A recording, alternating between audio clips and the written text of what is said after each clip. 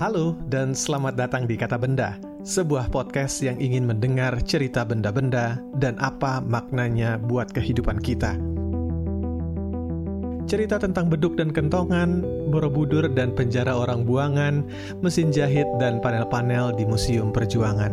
Ikhtiar menggali dan mengakrabkan pengetahuan juga kearifan masa lalu dengan tantangan masa kini.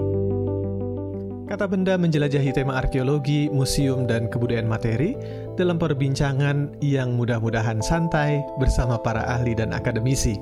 Kata Benda diproduksi oleh Pusat Penelitian Kemasyarakatan dan Budaya (PPKB) Fakultas Ilmu Pengetahuan Budaya Universitas Indonesia. Saya Hilman Handoni, pemandu obrolan. Kementerian Pariwisata ini menargetkan kunjungan wisatawan mancanegara ke Candi Borobudur minimal itu 1 juta orang pada 2020. Data dari Dinas Pemuda, Olahraga, dan Pariwisata Jawa Tengah menyebutkan transaksi event Borobudur Marathon 2018 tahun lalu itu 19 miliar. Dan tahun ini ditargetkan 21 miliar. Itu baru dari single event, belum menghitung pendapatan Borobudur sepanjang tahun. Itu baru satu candi, belum candi lainnya, atau bahkan dari cagar budaya lainnya. Tapi apakah cuma warisan budaya yang sifatnya monumental seperti itu yang bisa datangkan uang? Kita ingin ngobrol-ngobrol santai bagaimana menambang uang dari warisan budaya kita bersama Dr. Irmawati Marwoto Johan, seorang staf pengajar, juga sekarang wakil dekan di Fakultas Ilmu Pengetahuan Budaya Universitas Indonesia.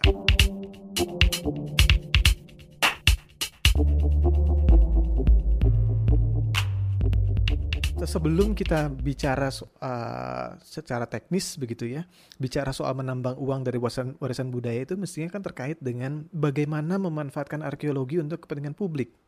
Nah, sejauh mana arkeologi dimanfaatkan publik untuk kehidupan sehari-hari, termasuk ya bidang ekonomi? Adakah tarik-menarik, misalkan arkeolognya sibuk sendiri dan masyarakatnya nggak peduli, jadi ya sudah dibiarkan aja begitu. Jadi kalau menurut saya begini, arkeologi itu harus harus relevan dengan masa kini, ya. Dalam arti bahwa semua kegiatan arkeologi itu harus berdampak pada masyarakat masa kini, gitu ya.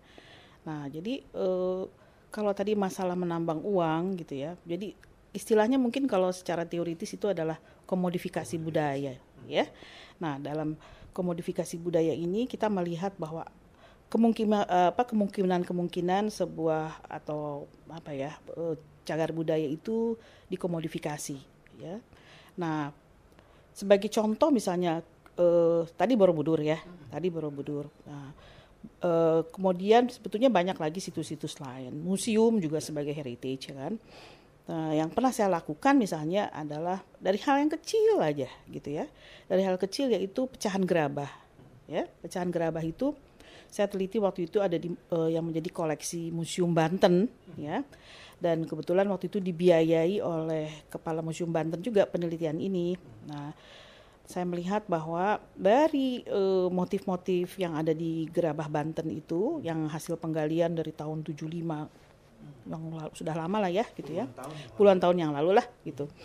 Nah, itu saya kumpulkan motif-motifnya itu, kemudian saya bekerja sama dengan anak desain. Nah, dia yang mengerjakan desain, kemudian mendesain dari motif-motif yang sudah saya kumpulkan itu, dan motif itu kemudian kita sampaikan kepada masyarakat Banten lagi, gitu.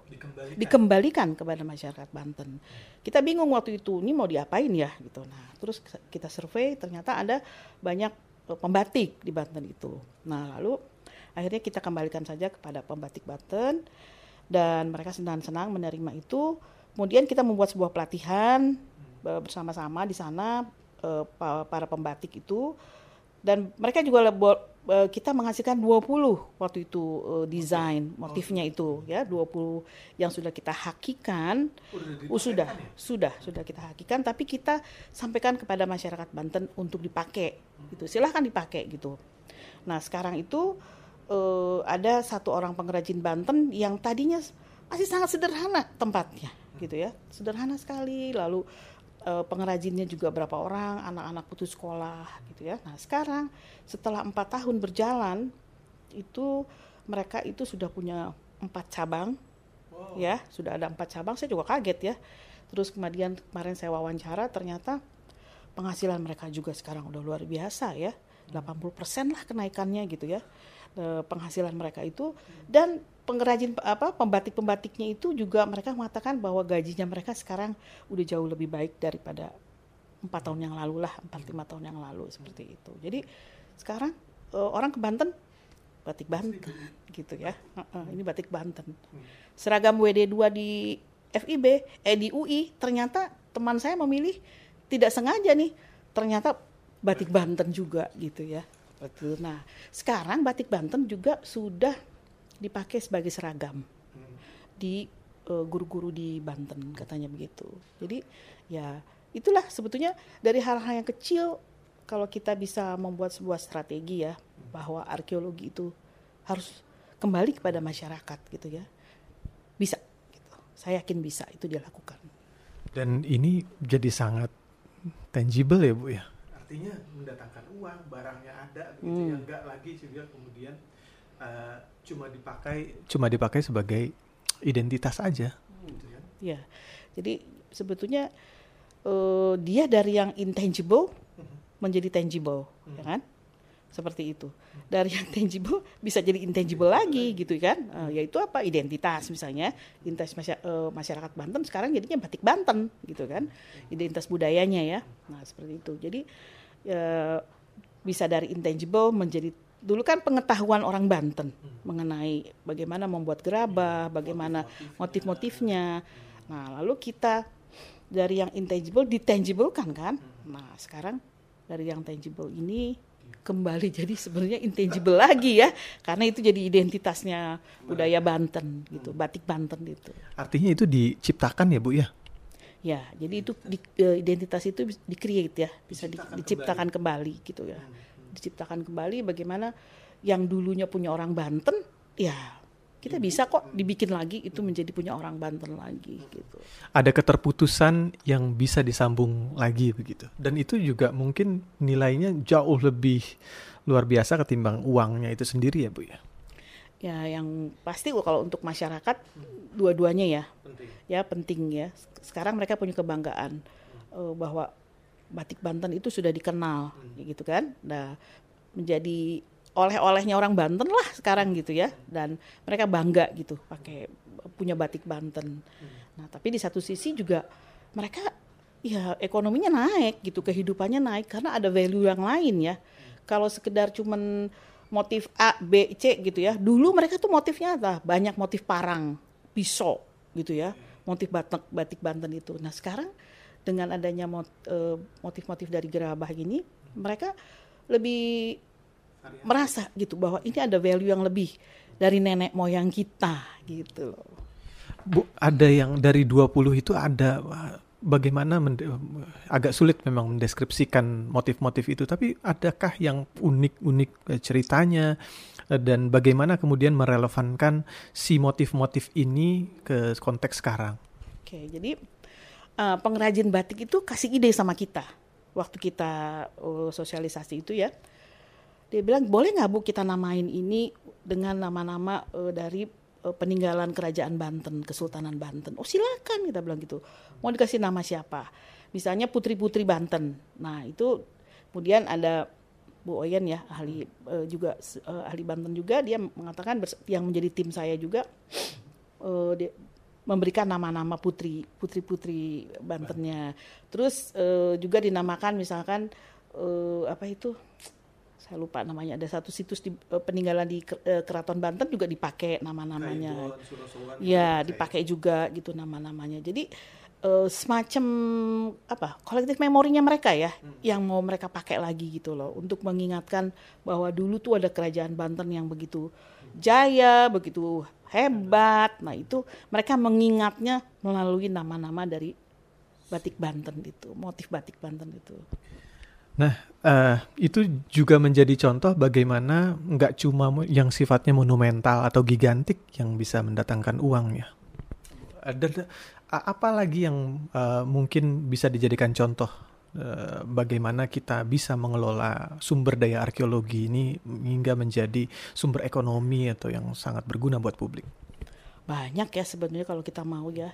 Tinggal kita mau nggak gitu ya, secara kreatif gitu ya, memikirkan apa sih, kita harus mengembalikan semuanya ini kepada masyarakat gitu ya. Misalkan di candi-candi gitu kan, kita lihat ada motif-motif yang bagus gitu ya. Nanti bisa kita desain untuk ya kembangkan motif-motif batik di daerah-daerah yang punya candi-candi itu gitu kan. Banyak sebetulnya yang bisa kita lakukan. Nah, kalau saya melakukan lagi di Belitung ya. Di Belitung itu ada, kan sekarang menjadi 10 destination ya. Ya, Pak Jokowi kan minta itu sebagai 10 destination. Nah, saya melihat bahwa Tanjung Kelayang kan situsnya. Itu kan nanti yang saya lihat akhirnya yang menikmati sangat besar itu adalah pebisnis-pebisnis kita yang hebat-hebat ya. Sementara rakyat dapat apa gitu ya, sedikit sekali mereka. Nah, saya melihat ada satu desa Sijuk namanya. Dia punya potensi dekat Tanjung Kelayang, tapi dia selalu dilewati gitu. Kalau orang ke Tanjung Kelayang nggak masuk radar. Cuma dia dilewati aja sama orang. Nah, ketika kita membuat pemetaan di situ, kita melihatnya ada potensinya nih desa ini. Karena dia punya masjid kuno dari abad 18. Dia punya kelenteng kuno yang lebih tua lagi dari abad 18. Tuh. Nah, lalu ada sisa-sisa rumah-rumah lama, rumah Melayu yang sudah terbengkalai. Sudah ditinggalkan oleh yang punyanya. Mereka malah sekarang tinggal di sebelahnya rumahnya gitu. Karena tanahnya kan luas ya. Nah, saya melihat itu ada potensi di situ. Itu kan heritage ya gitu. Warisan gitu ya. Jadi saya mencoba bersama tim memikirkan bagaimana ini menjadikan desa Sijuk ini sebagai sebuah destination tourism gitu ya. Jadi jangan cuma ke Tanjung Kelayang, tapi ke Sijuk nih gitu kan. Ini ada budaya loh di situ gitu. Kalau ke sana kan cuma pantai, ya kan, alam. Tapi budayanya gimana? Di Belitung tuh nggak ada budayanya gitu loh. Hampir nggak ada. Apa sih yang bisa kita lihat selain alam aja di sana itu. Emang alamnya bagus banget, kan? Nah, jadi tapi nggak ada budayanya. Jadi saya mencoba menghidupkan di situ. Akhirnya kita bisa membereskan beberapa rumah kita cat lagi ulang, kita rapihkan lagi, sehingga masyarakat itu akhirnya menyadari bahwa itu adalah heritage mereka. Kalau enggak, itu lama-lama rumah-rumah lama itu dibeli sama orang asing, dipindahkan ke pantai, dijadikan cottage ya, dan yang menikmati siapa? Mereka lagi, ya kan? Akhirnya orang Sijuk ini sadar. Lalu kita branding Sijuk itu menjadi Sijuk Heritage, ya. Nanti websitenya sedang kita persiapkan, ya. Nah, Kemenpar sudah turun membantu kita di sana. Pak Bupati sudah turun, semuanya menyadari bahwa ini bisa diangkat gitu. Dan tapi itu kan hal yang tidak mudah ya, tidak bisa secepat kita membalikan tangan, kita perlu waktu. Komunitas kita bangkitkan di sana. Sekarang udah bangkit komunitasnya itu, ya. Terus kita tinggal menunggu. Jadi saya ingin menjadikan desa Sijuk itu sebuah desa destination budaya, ya. Kita mau bikin museum di sana. Museum Belitung dan Sijuk ya. Karena dulu ternyata Sijuk itu adalah kota tua. Ya. Kota tua yang banyak sekali orang kayanya. Jadi ada Cina, ada segala macam itu hidup di situ. Dalam berita Belanda disebutkan bahwa dulu ada kapiten Cina yang tinggal di situ. Ibunya diculik. Dulu itu di Belitung itu banyak sekali bajak laut. Ya kan? Nah, ibunya itu diculik sama bajak laut. Siapa yang menyelamatkan? Katanya di situ ditebus oleh orang dari Sijuk, orang kaya dari Sijuk. Jadi si ibunya si orang Cina kaya ini ditebus oleh orang Sijuk gitu. Nah, lalu ada orang Belanda yang diambil dari laut, ya, dari kapal, lalu dibeli sama orang Sijuk. Itu sama bajak laut dibeli sama orang Sijuk. mereka dipekerjakan di ladang-ladang di Sijuk itu gitu ya. Jadi kita bisa bayangkan dulu Sijuk itu sebagai sebuah kota tua yang menurut saya sih hebat banget ya. Ada sungai tuanya di situ, sungai lamanya di situ. Mungkin kalau kita ekskavasi di sekitar situ juga pasti dapat tuh sesuatu gitu ya.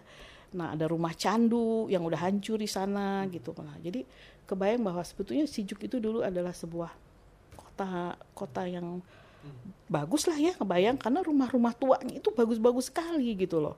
Dan itu sudah kita rehabilitasi lah ya. Lalu kita juga mendapat sponsor, alhamdulillah berkat bantuan dari Kemenpar itu, dari Ibu Esti waktu itu ya.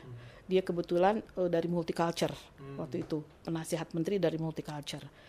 Di situ kan bisa kelihatan multiculture-nya. Ada masjid kuno, ada kelenteng kuno, ada pemukiman Islam di situ, ada tapi pemukiman Cina juga di situ, dan mereka saling nggak ada masalah dalam kehidupannya gitu kan. Nah, dapat lagi kita sponsor dari pabrik cat Propan namanya.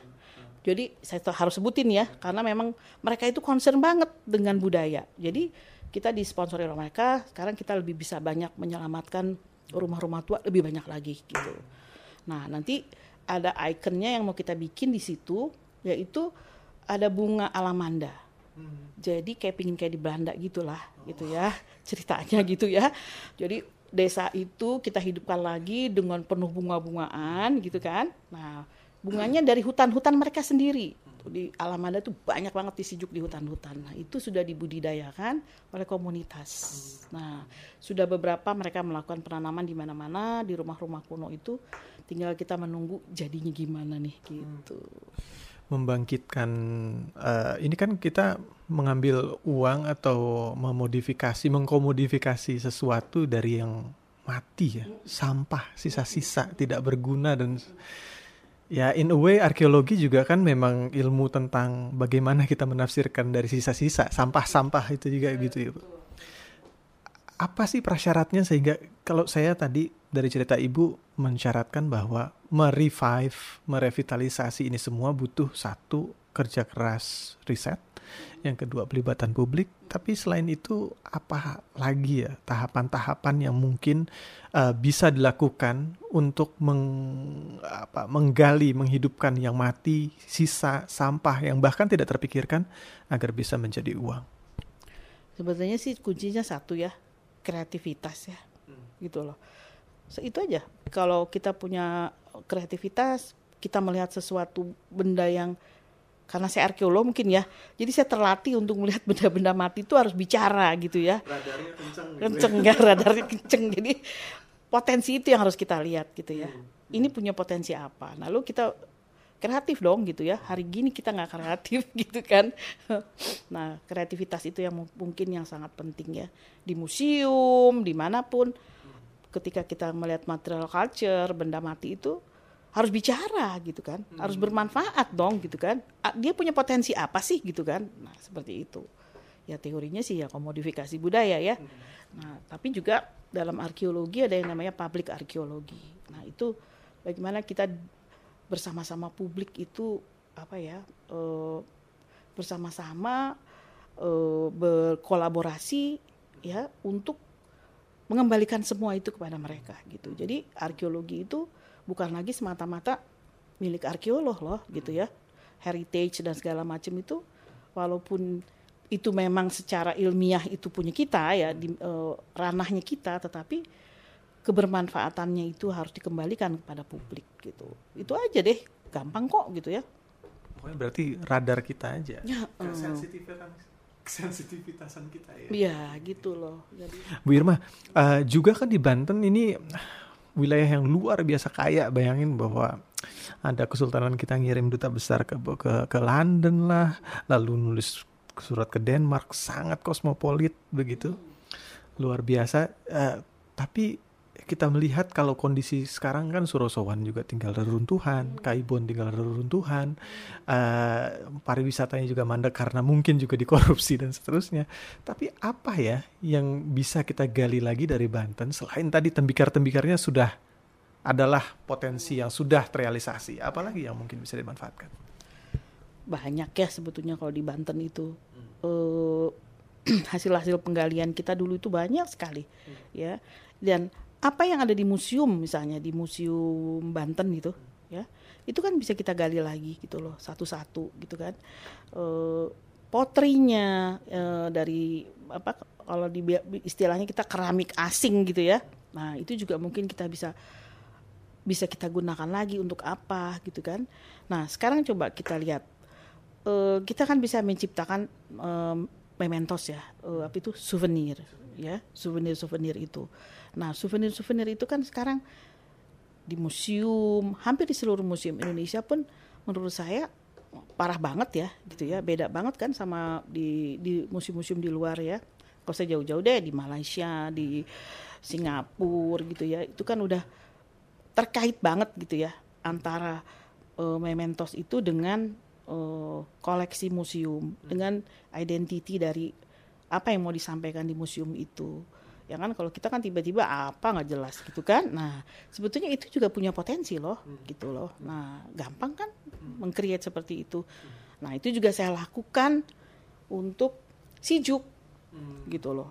Saya menciptakan orang datang ke desa Sijuk terus pulang bawa apa gitu kan. Setelah lihat masyarakatnya, saya meminta mereka untuk bersama-sama sih ya, kesetujuan bersama-sama sih. Saya menyampaikan gimana kalau kita kembali menggunakan pakaian-pakaian lama. Pakaian mereka itu ternyata pakaian perempuannya itu kain batik Jawa. Kain batik Jawa, terus kain kebaya panjang.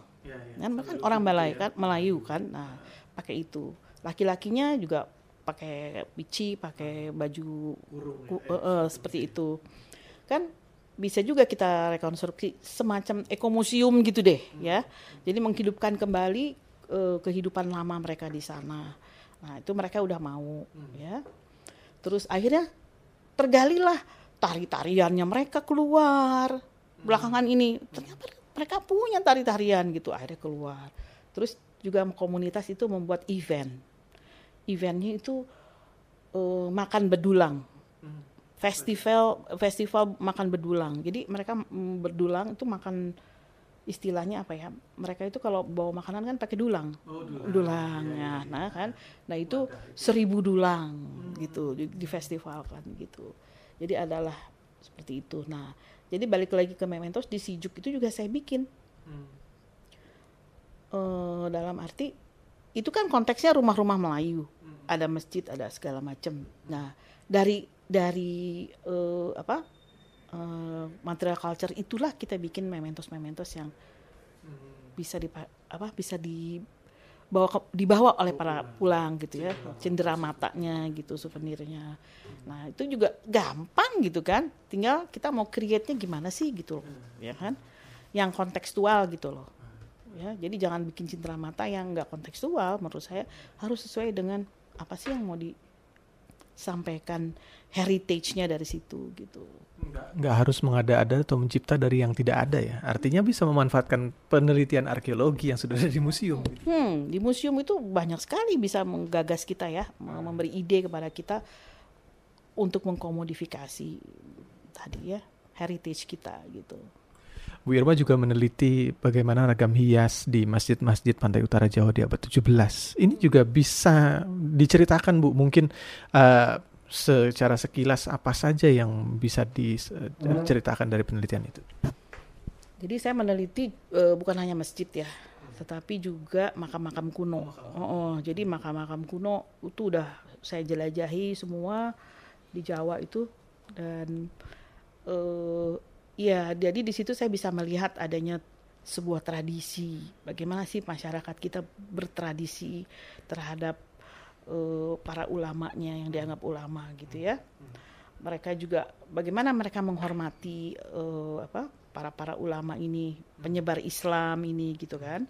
Nah, jadi di situ kita bisa lihat tradisi ziarah itu seperti apa, ya kan. Kemudian juga saya melihat ternyata di makam-makam kuno kita itu banyak sekali ornamen gitu loh. Ornamen itu banyak sekali, dari mulai di mana itu, di Sumber ya, di mana di Giri, di mana semua itu syarat dengan ornamen. Cirebon semua deh gitu ya, wilayah pesisir utara Jawa itu, bahkan sampai Sumatera. Kemarin kita lihat sampai Sumatera juga begitu ya. Jadi itu kan bisa menjadi inspirasi ya buat kita gitu. Bagaimana memanfaatkan ornamen ini untuk masyarakat lagi setempat gitu loh. Nah, kayak di Giri misalnya, saya udah pernah bicara dengan anak-anak muda di sana. Kalian bisanya apa sih gitu kan? Anak muda di sini. Kita bisa bikin cincin, Bu. Kita bisa bikin perhiasan-perhiasan macam-macam. Dia bilang gitu. Oh, oke, gue bilang. Waktu itu saya janjikan sebetulnya. Gimana gue bilang kalau kita bikin FGD bersama, terus nanti kita latih dengan motif-motif dari yang ada di tempat-tempat makam Islam itu gitu kan. Nah, tapi itu belum kesampaian karena banyak hal ya yang harus dipikirkan di situ gitu. Tapi sebetulnya potensi itu tuh ada gitu loh. Tinggal saya mau nggak balik lagi di situ, menggubrak-gubrak lagi anak-anak muda di situ ya kan. Ayo kita bikin ini gitu kan. Seperti itu. Bahkan di Jepara di Mantingan ya. Itu juga kan banyak sekali yang bisa menginspirasi kita. Nah, itu kan bisa kita bawa misalnya ke pengrajin kayu ya. Ayo mau nggak kita ciptakan motif-motif baru misalnya ya, yang nggak gitu-gitu aja gitu loh. Ayo kita ciptakan lagi, lalu kita bikin value baru bahwa ini tuh motif-motif kita yang lama gitu ya, yang kita create baru lagi.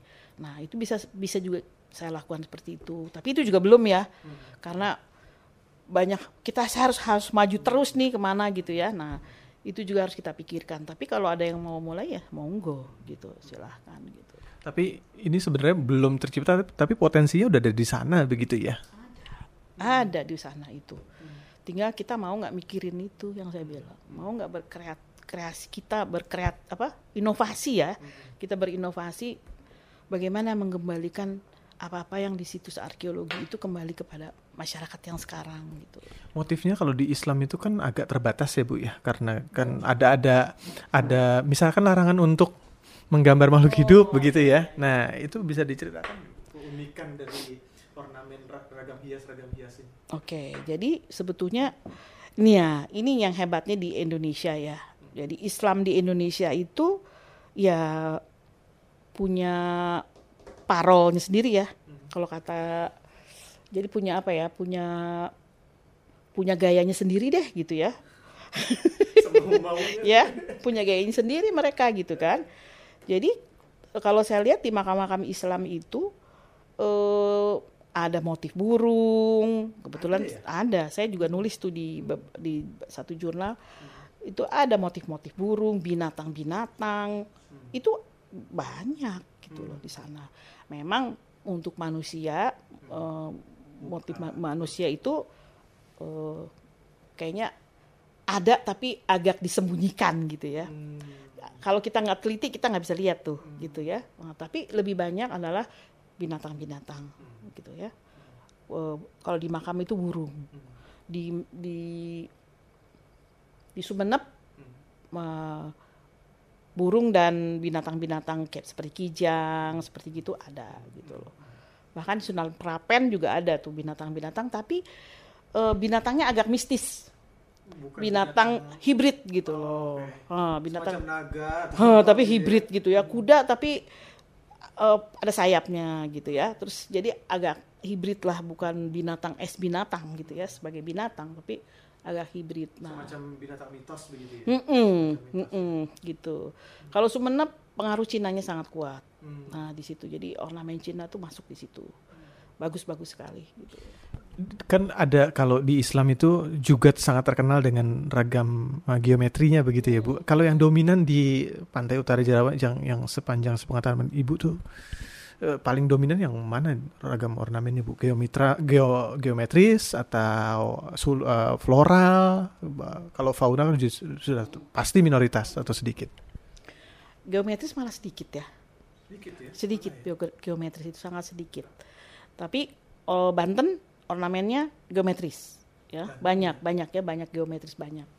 Nah, tapi kalau di masjid, di makam itu banyaknya sulur-sulur, binatang-binatang, ya.